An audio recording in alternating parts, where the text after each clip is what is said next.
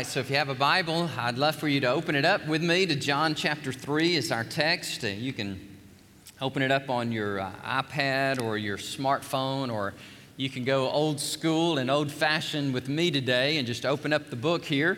And John chapter 3 is our text. It's a wonderful passage. In fact, verses 1 through 21 over the next 3 weeks and today and the next 2, we're going to look at this dialogue that Jesus had with a man by the name of Nicodemus. If you're new to Great Hills, let me just bring you up to speed just a little bit. We are, since February, we have been studying the Word of God together in the New Testament, Matthew, Mark, Luke, and John. We have been studying these dynamic dialogues and encounters that Jesus Christ had, not with the crowds, not really with the 12 disciples or the 3, Peter, James, and John specifically. We have been looking at the way Jesus Christ one-on-one interfaced with, interacted with, and dialogued with those in the New Testament. And what we've gleaned from this study is just as Jesus Christ loved people, talked to people, engaged with people, that He has given us this model, this template, whereby we as little Christ, followers of Christ, that we can take those salient principles that Jesus so clearly given us here in the New Testament, and we can apply them to our own lives as we meet people, as we meet the down and out, as we meet the up and out, as we meet the religious elite like Jesus did here with Nicodemus in John chapter 3, or we meet the leper like we talked about last week, people that are just in great, tremendous need. And by the way, the whole gamut then is the same today. We have people of all types and all types of personalities and needs. And so when we as God's people, when we have our spiritual antennas up and we are like, Lord, who is my one today? I'm going to minister for that one. I really believe with all of my heart, and God has proven this over and over at Great Hills Baptist Church. As we are sensitive, God is faithful to put people in our path that we might be able to serve, to minister to dialogue with, yea, sometimes to even argue with in a good way. And that's what Jesus does here with Nicodemus, this Pharisee, this man who is a member of what is known as the ruling elite political and religious body of first century Israel, and that would have been the Sanhedrin. So Randy Newman talks about an encounter he had, and he calls him, in a way, a Pharisee, a man who was proud, who was arrogant, and he was ready to argue and to debate with a man by the name of Randy. Randy Newman was taking a group of college students to Daytona Beach, Florida. And the reason they were going to the beach, it was beach week. And some of our students have done this before where they go to South Padre. This group went to Daytona Beach, and he had a busload, about 50 college students, and they were driving to the beach. It's about 1 o'clock in the morning, and Randy Newman says he's the leader of this group of Campus Crusade for Christ, and he's about to fall asleep. And the bus driver said, "This bus has got a bunch of Christians on it, doesn't it?" And Randy said, "Well, sir, yes, we do." And he said, "Well, let me just ask you a question. How can you people believe everything you read in a book just on blind faith?" And he took a big old drag out of his cigarette. He just took a big long drag out of his cigarette and blew the smoke out the window. Everybody's asleep in the back. He's just driving. He's smoking his cigarette. He's ready to argue. And Randy Newman was kind of shocked by it. And he says, "Well, what do you mean just by blind faith in a book?" He says, "Yeah, like when the Bible says that the Israelites crossed over the Red Sea." He says, "That's impossible." He said, I read this Hebrew scholar who said that was not the Red Sea, that was the Reed Sea. And the Reed Sea was only a few inches deep. So you tell me, how could the children of Israel go through that, and the Bible claimed that there was this big miracle where the waters were parted? How can 3 inches of water part? So Randy Newman said, "Okay, I got to wake up. I've got to talk to this guy because obviously he's wanting to argue. He's wanting to debate with me about the Bible." And so this is what he said. He said, "Okay, sir." He said, "Well, let's talk about that." He said, first of all, Randy did not say that he was tempted how could all the Egyptian army drown in 3 inches of water? He didn't go there. He said he didn't want us to do that. But he said this man was being very arrogant, and he needed to challenge him in his arrogance. So Randy Newman says, I have studied Yam Suf. What is your take on Yam Suf? That's the Hebrew word. It's translated, you translated it, Reed Sea. I've translated it Red Sea. Surely you have studied this thoroughly. So, Mr. Bus Driver, please tell me, what is your take on this Hebrew phrase of Yam Suf? And the bus driver's like, why? I don't know what you're talking about. And he goes, but no, you've read it, you've put a lot of thought into it. He said, no, man. He said, I just read it in a book somewhere, and I just believe that what the guy, he said, oh, so you've put complete blind faith in a book that somebody has written. He took another drag on his cigarette and got mad. And so Randy said, I don't want the bus driver getting mad, so we wrapped up the conversation. There are times when we need to be a little more intentional and confrontational in the way we talk with people.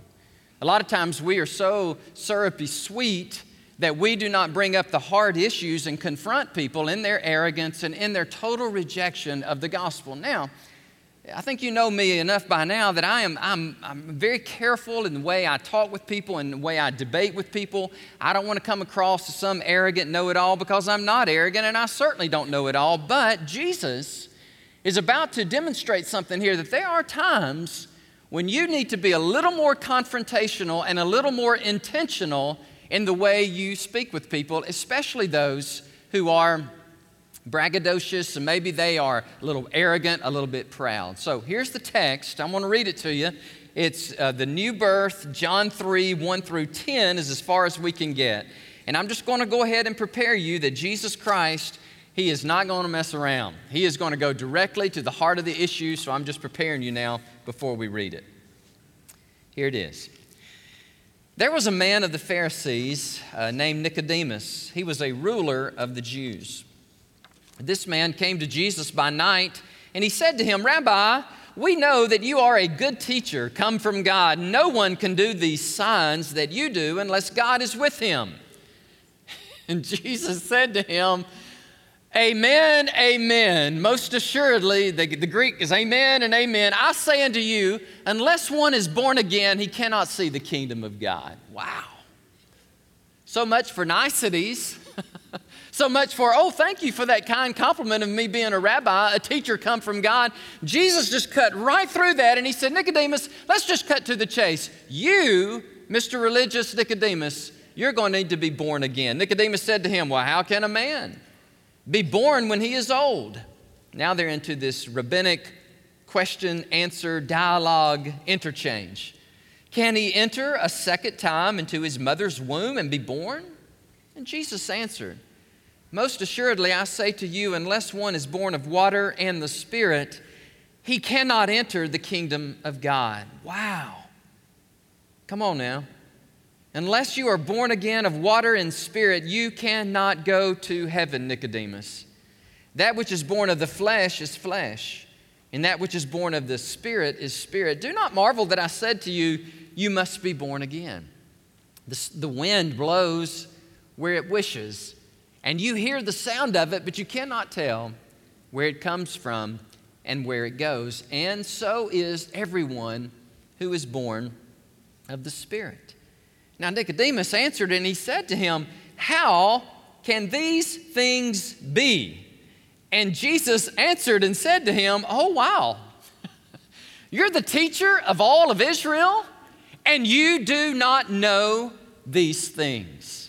So let's stop right here with this dialogue, this interchange, as we look at verses 1 through 10. Next week, we'll go a little further and we'll cover verse 16, which, by the way, John 3:16 is the most famous, popular verse in all the Bible. And it was uttered by Jesus within the context of a debate, of a dialogue between a religious elite man and by Jesus Christ, the King of Kings and Lord of Lords. One writer describes this man this way. He says, yes, Nicodemus is a religious gentry. He is a blue-blooded intellectual. And he comes to Jesus Christ under the cloak of darkness. And why? Why did Nicodemus come to Jesus at night? And I quote, to give Jesus some advice? To get information for the Sanhedrin? Or is it because he recognizes there's something missing in his own life? Why does he come after dark? To escape detection? To walk undisturbed? No other time to come? Or is he so anxious that he cannot wait until morning? End of quote. Another writer puts it like this. He says, here you have this classic dialogue between, on the one hand, you have the intelligent, older, wealthy, theological professor coming to talk to the younger, less educated, formerly less educated peasant teacher. I love this story. I love it for many reasons because it gives me courage. The Bible never gives us the right or the license to be mean or to be unkind. It never does. We are to be kind and gracious and forgiving. But there are times when God will bring you into the path of someone who you just need to be a little bit more bold, a little bit more confrontational, a little more intentional, and to listen more and to ask more pointed questions. That's precisely what Jesus is doing here with this blue-blooded, intellectual man by the name of Nicodemus. He was a Pharisee, and I want us to make sure we understand exactly what a Pharisee was. A Pharisee is someone who was a part of the Sanhedrin. There are two primary religious bodies, if you will, political religious bodies in the Sanhedrin. Now, the Sanhedrin, when I use that word, it's 70 individuals, including the high priest, full of Pharisees and Sadducees. Listen, in Israel, they did not just set the climate politically, they set the climate religiously. And Jesus Christ, being the rogue that he was, came in and upset their apple cart of tradition and legalism and formalism. And because he did that, they absolutely hated him for it. And they determined in their heart and in their spirit that everything within them, they are going to topple him and overcome him so that they can remain in their proud, arrogant power. That's why whenever you see Jesus dealing with these people in the New Testament, it's usually a very combative, confrontational way. And the reason is they hated him. And Jesus Christ did not back down from the dilemma or from the debate. He was strong, he was compassionate, he was bold, he had the hide of a crocodile, and he had the heart of a lamb. And Jesus was able to show us that there are times when you need to step outside of your timidity and your fear, and you need to speak the truth of God and speak it in love. And that's what Jesus is doing here with Nicodemus. Let me give you some characteristics of a Pharisee. And by the way, today's sermon is a little bit different. There are no points or subpoints. There's just a homily. A homily in homiletics is basically I read the text and I walk you through the passage of Scripture, and we deal with each one of the major movements of the text, and that's what we're going to do today. And I'm just praying that the Holy Spirit will give you your points, your subpoints, and the Holy Spirit will speak to you and you grapple with this amazing dialogue. Here's some characteristics of them. Number one, they're very narrow. They're very narrow and strict and thorough in their interpretation of the law. Okay, that's a Pharisee. Number two, they're extremely dogmatic. They interpret the Scriptures within their hermeneutic of tradition. And tradition to them trumps everything else. Tradition, the way we've always done it, is the way God wants us to do it, and we will forever do it this way, no other way. Don't color outside the parameters. Don't go outside the lines, because if you do, we just might kill you for it. Tradition is preeminent. Tradition trumps even God. Tradition. Don't get outside of it. And that was a Pharisee. They were very powerful religious elitism. Number three, they believed in the supernatural. Now, you say, what's such a big deal about that? But well, the Sadducees, and here's a way you can differentiate between a Pharisee and a Sadducee. They were sad, you see, because they didn't believe in the supernatural. The Sadducees did not believe in a resurrection, a heaven, a hell, demons, angels, anything outside the empirical domain. The Sadducees didn't believe in it, right? They believed that, basically they believed in God and that was it. And they had their own traditions and belief system. But the Pharisees, not so. The Pharisees believed in all of this. They believed in the same things that Jesus believed, at least on the surface, that there was a life and an afterlife. And there was the demonic, and there was the angelic, and there was the resurrection of the dead. And the Sadducees did not believe in a resurrection of the dead like the Pharisees did. Next is they were very formal in their religion. Formalism, legalism, liturgy. Religion is what's important. Not relationship with God, not knowing God personally, not living a joy-filled, spirit-filled life. They rejected that. It's all about religion. It's all about doing the things we have always done, the way we've always done them, and that's what's important. That's how we please God. And that's what they believed. The last thing I would share with you is they were teachers. They were rulers of the religion. All the synagogues were led by rabbis, Pharisees. They were people who had power. They had preeminence in first century Israel. Now, Nicodemus is a little different. Nicodemus is at least open to talking to Jesus, and not so much in a combative way, but in a way that he could learn maybe a little bit more about Jesus. And Jesus welcomed that. He met Nick at night, right? Nick comes to him at night, and they're sitting there under the cloak of darkness. And Nicodemus is very interested in Jesus. And in fact, he begins with a compliment. I know you're from God, because nobody can do what you do. Nobody can say what you say unless he has the authority of God on his life. And Nicodemus was thinking, well, that was pretty nice. That's how I'll start. And Jesus said, forget that.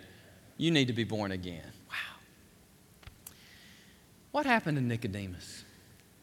You know, there's very good possibility that this encounter with Jesus changed his life.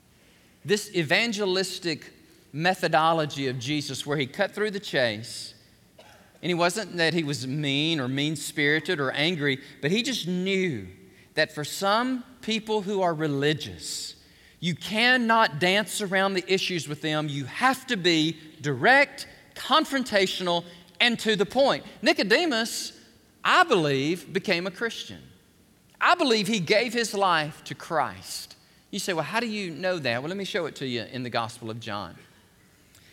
The Bible says after this, toward the end of the Gospel of John 19, that Joseph of Arimathea, being a disciple of Jesus, but secretly for fear of the Jews, asked Pilate that he might take away the body of Jesus, and Pilate gave him permission. So Joseph of Arimathea came, and he took the body of Jesus. But watch this, he wasn't alone. And Nicodemus, who at first came to Jesus when, church? So we know it's the same guy, right? You say, well, there's lots of Nicodemus, you know.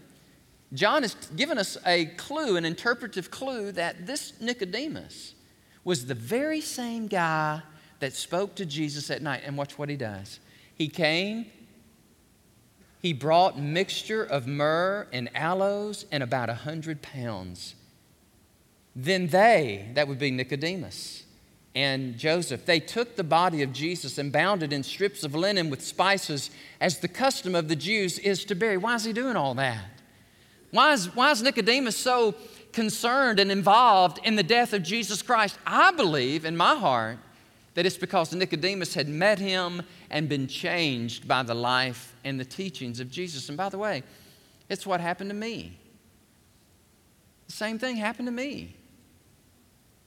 I was religious. I was formal. I was studying to be a pastor in a Southern Baptist church.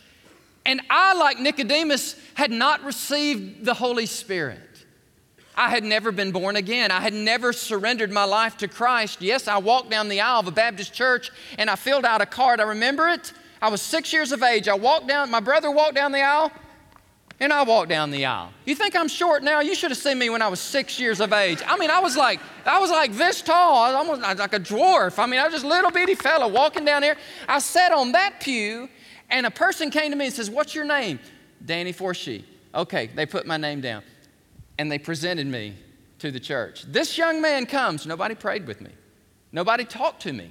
They said, "This young man now is a Christian." And everybody's like, "Whoa!" And I was like, "This is pretty cool, you know?" And then they baptized me.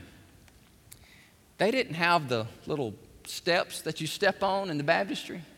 So I don't know how they saw me. I guess the pastor picked me up and said, "Look, here he is." Here, and I was waving, you know, at everybody. I was 6 years old. And I've shared this before, but the only thing I remember about that baptism is that my dad was at home drunk. He wouldn't come. He was an alcoholic. He was consumed with alcohol. There's no way he could have the wherewithal to come to church on a Sunday morning and to see his two sons get baptized. So I was dunked. And for the rest of my life until college, I was good. I was religious. I was not born again, but that's okay. And I stayed out of trouble. I was the guy in high school who drove all my drunk friends from the parties. I'd play football with them. I'd play basketball with them. But I would be the person who was just really different because I was religious, very religious. Until I went to college, and this young man named Johnny looked at me. He said, "Danny, are you born again? Are you saved?" And I was like, "Well, yes, I'm good." I was 6 years old. I walked down. He goes, "Well, what happened to you?" "I filled out the card." "What else happened to you?" "I got baptized." He said, "That's all good, but are you born again? Or do you know for sure when you die you're going to heaven?" I said, "You need to be quiet. You need to quit talking to me." And that's what religious people do. They get defensive. Johnny Hughes would come to my dorm room, and I would see him coming, and I would say, "Guys, turn out the lights, pull the blinds, shh, maybe he'll leave us alone." Because I knew he was going to come and witness to me. Finally, at 19 years of age, a ministerial student, a sophomore in college, I got on my knees, and I said, "God, I give up. I give you my life. I want to be saved," and God saved me. But it took that kind of bold, confrontational, come on now. You cannot depend on your mom's religion. You cannot depend on your baptism. The Holy Spirit of God has to come into you. And the only way He'll come into you is that you have to confess that you are a sinner and you deserve hell and you need to be born again. Woo, man, it took it. But here I am today, and I'm so grateful to God that somebody loved me enough to confront me in my religiosity. Grateful to God, or I would not be here today. So Nicodemus and Jesus have a face-to-face. One writer said they had a mind to mind, then eventually they had a heart-to-heart conversation.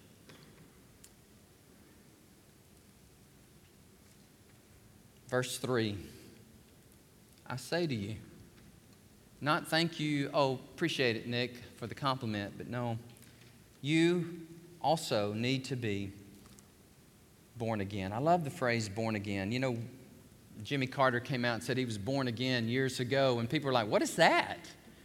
Well, that was a John 3 moment. To be born again means to confess your sin, repent, and the Spirit of God, the Spirit of Christ, comes in and inhabits you that once He did not inhabit.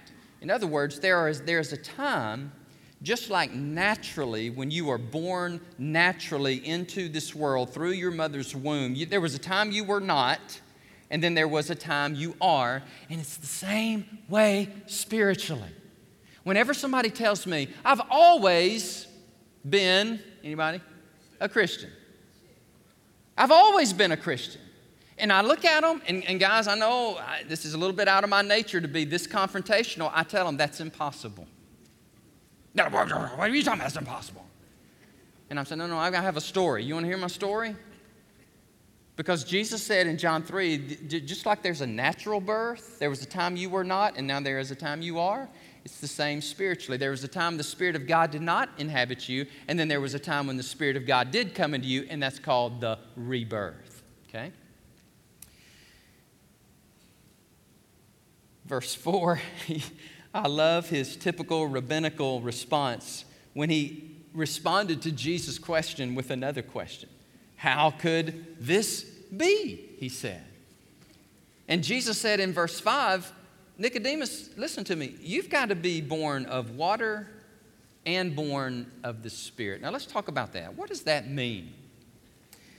Some of you are looking at me going, John 3:5, that passage has always given me trouble. I don't understand. Well, let me give you 4 interpretations of what that means. And by the way, if you're new to Great Hills, this is our world. This is how we operate. We teach the Bible. That's all I got. I don't have any other philosophy or ideology. I don't have some grand scheme of your best life or how to live a great life now. All I got is the Bible, okay? And that's all I've ever had, and that's all I'm going to ever teach is the Bible, okay? So there are 4 interpretations of this. Number 1, it's called baptismal. You may want to write these down, seriously, because there's going to come a time when some of you are going to be asked this question about what it takes to become a Christian. And there are many people who believe, there's a whole denomination that believes that John 3:5, that Jesus said you had to be baptized to go to heaven. Is that what he said? John 3:5, Jesus said you got to be born of water. And some of my brothers will go, water? Salvation? You have to be baptized in order to go to heaven. That's exhibit A, all right? Number 2 is when Jesus said you have to be born of water, all he was saying is you have to be born naturally into this world. You know, the water breaks of a mom, of a woman, and here he comes. Little baby's coming pretty soon after that water breaks. And listen, you better be getting close to a hospital. When that water breaks, it's like, woo, this is on, man. This baby's a-coming. And there's a lot of, I think, weight behind this interpretation because the context within the text supports this. Because the verse right after verse 5, verse 6, do you see it? Natural.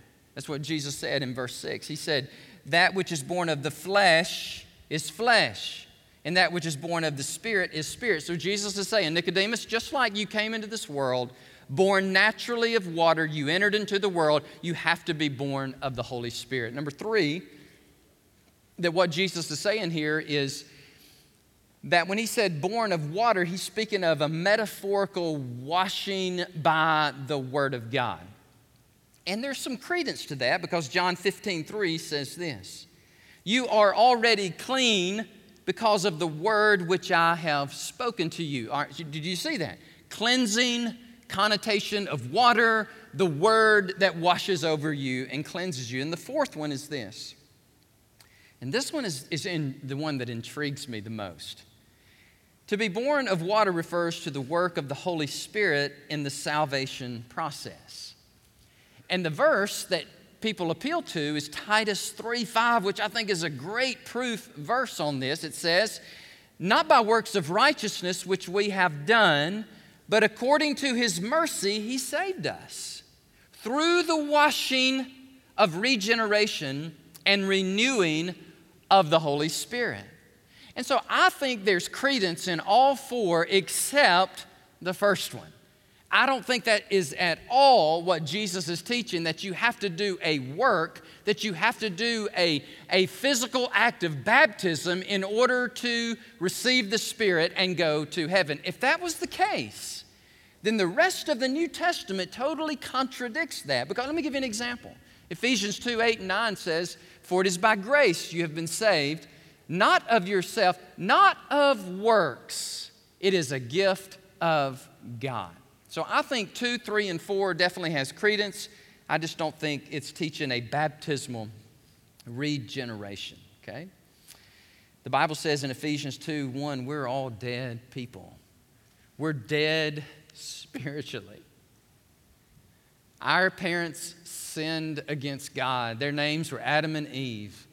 And as we are born into this earth, into this world, we have received, Romans chapter 5, we have received this Adamic sinful nature. You don't have to teach a toddler to sin. He just knows how to do it.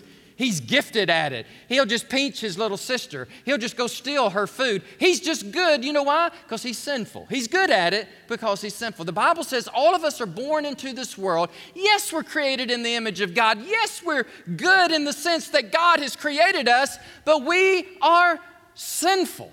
And we need a Savior. We need the Holy Spirit that's outside of us to come inside of us and to clean us and to prepare us so that we can go to heaven. And how does that happen? And Jesus said, Nicodemus, you don't know how this happens?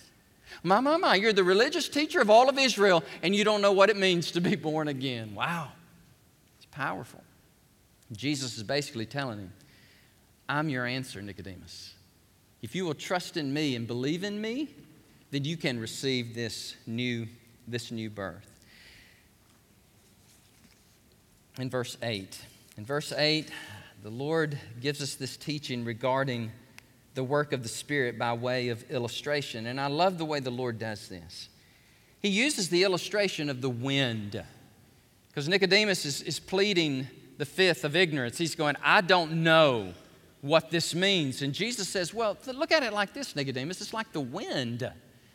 You don't know where the wind comes from. You don't know where the wind's going. All that you know is when that gentle breeze wafts against your cheek, you know, wait a minute, that's wind and that is real. And Jesus is saying it's the same way with the Holy Spirit. You may not understand him completely. You may not understand where he's coming from, where he's going, but it's the same as if the wind, watch this, just because you can't see it, Nicodemus, does not mean it doesn't exist. Just like the wind, you can't see it, but you know the after effect of it. You know when it blows across your life. One writer puts it this way. He says, the origin and destination of the wind are unknown to the one who feels it and acknowledges its reality. Just so. The new life of one born of the Spirit is unexplainable by ordinary reasoning, and its outcome is unpredictable, though its actuality is undeniable. In verse 9, Nicodemus asked Jesus, how can this be? Do I go back into my mother's womb and start all over? You said born again. Now you got to understand, they're kind of going at it a little bit, right? They're kind of arguing. They're debating the deep principles, the theology of God. And so there's this clash and there's this dialogue and debate, this remonstrance, this back and forth. And that's when Jesus just said, look, you're the teacher of Israel. And what I'm thinking Jesus is thinking is, have not you ever read Ezekiel chapter 36? Have you not read Ezekiel 36, Nicodemus, when it says, so I will give you a new heart and I will put a new spirit within you. I will take out of you this heart of stone out of your flesh, and I will give you a heart of flesh. I will put, look at this, guys. I will put my spirit. That sounds like a lot like being born again by the Spirit. I will put my spirit within you and cause you to walk in my statutes. And you will keep my judgments and do them. And that's Ezekiel, centuries before Christ. I love this dialogue, and I love it for a lot of reasons. One, because it reminds me of me. It reminds me of my day when I came to the Lord, and I was finally, God was so gracious to me. I knew a lot of Bible. I could quote the Bible. In fact, I don't know many people that quote Scripture when they get saved, and that's exactly what happened to me. I quoted Romans 10:9, and the Holy Spirit of God came into my life. And I knew that God had saved me because my attitude changed. I no longer wanted to fight with my brother. I didn't want to argue with him. I just wanted to, literally had 3 physical blood brothers. And I would just go up there, and I hugged each one of them in my home in Mobile, Alabama. And they were looking at me like, Danny, what in the world? You're strange. You're different. And I was like, Spirit of God, God Almighty has saved me. And I kept that to just me and the Lord for 6 months. Because, Lord, I said, I'm a big man on campus. It was a little campus, by the way. I was president of the Ministerial Association. I was a speaker. I'm traveling around the area, and I'm a guest speaker in these churches. I can't do many things, but God always gave me this gift, even as a high schooler, and I'm giving speeches in high school and being elected for offices. I just could speak. It's just a gift God had given me. And so I'm just speaking, and people think, oh, wow, and he's a good preacher, and look at there. And I was like, okay, Lord, they don't know what you and I know. And as long as we keep this just us, I won't embarrass you, and it won't embarrass me, so let's don't talk anymore about getting baptized. I don't want to get baptized, because if I go get baptized, then they'll say, oh, wow, you never were a Christian when you were doing all those speaking. I was like, Lord, I don't want to do that. I don't want to go through that, because that's going to be humbling. And God said, okay. Month by month by month, I was like, oh, this is awful. Have you ever been convicted? Like convicted by the Holy Spirit? And I was like, finally, after 6 months of running from God, I didn't care who knew what. I ran down this aisle, this Baptist aisle, College Park Baptist Church. I ran to the preacher and I said, I've never been baptized like I should. I just got saved a few months ago. Would you please baptize me? And then I looked around, and I don't know if the preacher preached on baptism or what, because here comes my roommate in college. He said, me too. 65-year-old deacon, pillar in the church said, I need to be baptized. And I was like, oh my word, what is going on here? And I was just like, oh, the peace of God just flowing through me. And I was like, thank you, Lord. Why did it take me so long? I'll close with this story. It's a fascinating story of sometimes how I wanted to begin with this and I want to end with this. There are times when you just have to be a little more bold than you usually are. So Jerry Falwell, how many of y'all remember Jerry Falwell? Jerry Falwell died a few years ago in 2007. He was the founder and the president of Liberty University. And one thing about Jerry Falwell, you either loved him or you hated him. And I just want you to know, I absolutely loved him. One of the great privileges of my life is to be able to preach at Liberty University. I'd never spoken to so many people in my life. And I got to preach at their convocation. And then after the service, you get to go meet with the president. And that would be Jerry Falwell. I don't know why we were talking about fasting. He was finishing up another 40-day fast. He said, yes, young man, I drink a cup of coffee and take my vitamin, and that's all I get for the whole day. And I was like, Lord, please don't ever ask me to do that. That just sounds awful. And sure enough, I ended up doing one. And he was so gracious, and he was so smart. Dr. Willimon was the dean of the chapel at Duke University for 23 years. And Dr. Willimon had a student at a dare, came up to him and said, I dare you to invite Jerry Falwell to come speak at Duke University. And Dr. Willimon says, well, I'll take you up on that dare because I know he will not come. So he extended the invitation to Jerry Falwell on a dare. And Dr. Falwell says, well, I would be delighted to come and speak to that prestigious Christian university. And Willimon said, I almost passed out because he thought, oh, my word, he's going to come. And he wrote him back. He said, well yeah, okay, but we can't pay you anything. And so, might as well not come. Dr. Falwell said, that don't matter. You don't have to pay me. You don't have to pay my airfare. I have my own jet. I'll just fly down and speak.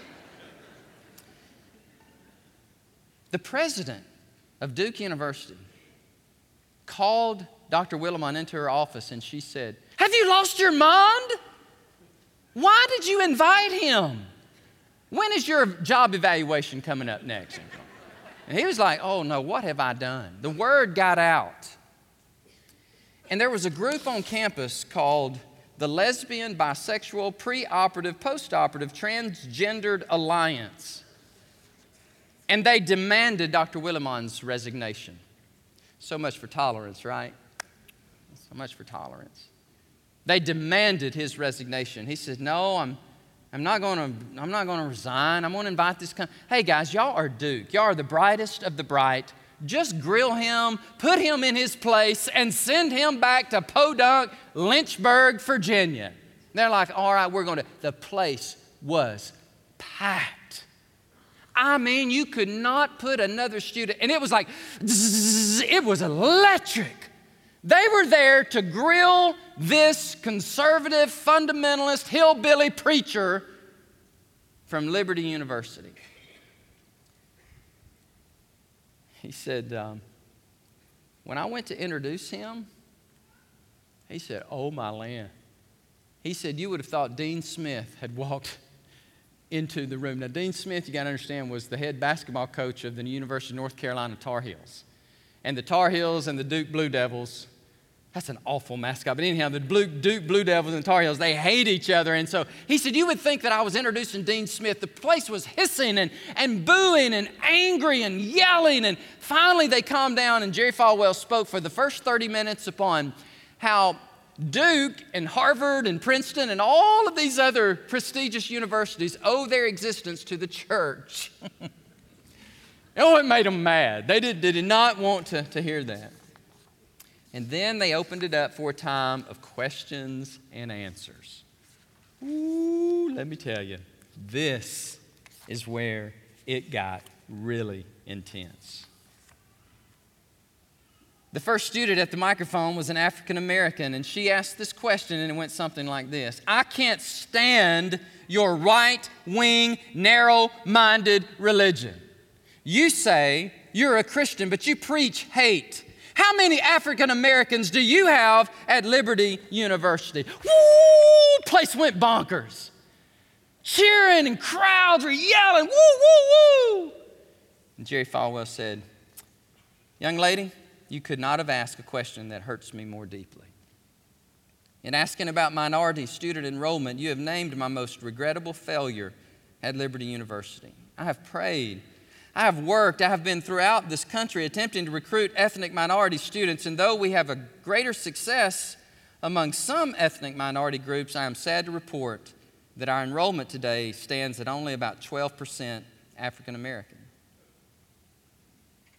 Jerry Falwell continued, of course, we're a very young university, less than a decade in existence, and we have such a small endowment. But how can I be sure that I'm not simply deceiving myself? I am unwilling to accept excuses for our infidelity in regard to our ministry with African Americans. Just the other day, I was pouring out my heart on this very subject matter to Coretta. You know, Coretta Scott King. That's Martin Luther King's wife, by the way. We try to get together every few months. She's such a wonderful person. And she told me, don't be so consumed with this problem. But I'm telling you, ma'am, I just can't help myself. At the mention of Coretta's name, the place went eerily silent. Falwell said, young lady, do you know how many African Americans are enrolled here at Duke? She's like, no. He says, I know, 6%. Your endowment is 50 times bigger than ours. You have had years to work on this issue, though admittedly you spent half of your life as a racially segregated school. In fact, I struggled whether the Lord wanted me to come here tonight to a school that though you have been given great gifts, you have such a poor record of minority enrollment. I pray that you will let the Lord help you do better in this area. Dead silence throughout the auditorium. And then Willimon said this.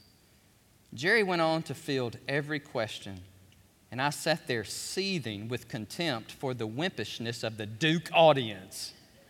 Is this all it took? They were putty in a Baptist hands. When Jerry finally finished his banter, he received, if not a standing, at least a very warm ovation. The man's no fool, I said to myself. Lord, give me a portion of his gift of manipulation of an academic audience. Finally, Jerry Falwell told Dr. Willimon, you've got a great ministry here. You can have a remarkable influence upon talented young lives.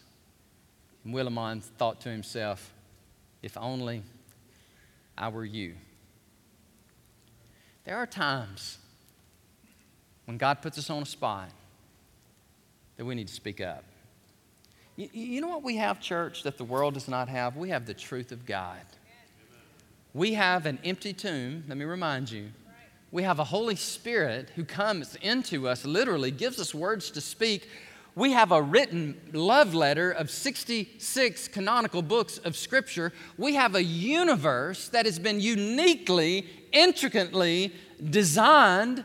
We have all of these amazing things, and yet when we step into the arena sometimes, the first thing we want to do is just cower and back down, and God just wants us to speak up, to speak the truth of God in love. Listen, guys, you don't need to be quiet. I don't need to be quiet. And here's what I'm finding. The more I speak, and if I speak it in love and with compassion and do a little bit of my homework, that people, especially in this great city, will at least hear us out.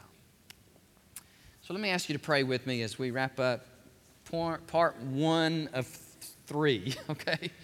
Next week, we're going to go from like 10 to 16, 17, and 18. And then the following week, we're going to finish it up. And that will conclude our For the One series of sermons. And I don't know about you, church family, but I have been greatly challenged. I've been challenged by Jesus, the author of our faith. So compassionate and yet very, very direct and even confrontational and intentional at times. And I've learned a lot from him this week. Maybe you're here today and you say, Brother Danny, I've got your testimony. It's this truth. I'm very religious. I walked down the aisle of a Baptist church. I filled out my name, but nothing happened to me. There was no salvation. There was no born again by the Spirit of God. And the reason I know that is because by and large, I'm pretty mean. I'm pretty mean. I'm pretty cantankerous. I'm pretty hard to get along with. I am as straight as a gun barrel, and I'm equally as empty. Do you think God would have mercy on me in my elite religious lostness? And I can just tell you, friend, from experience, God will save. It's just you have to humble yourself and admit what those who already know you already know about you, that you're empty spiritually. Would you admit it and just say, God, forgive me, have mercy on me, cleanse me? Now, when you do that, I want to go ahead and remind you that you're going to have to be baptized again, not to go to heaven, but to make a statement that this is real to you and that you're willing to say, I've pretty much been a fraud, but now God has changed me.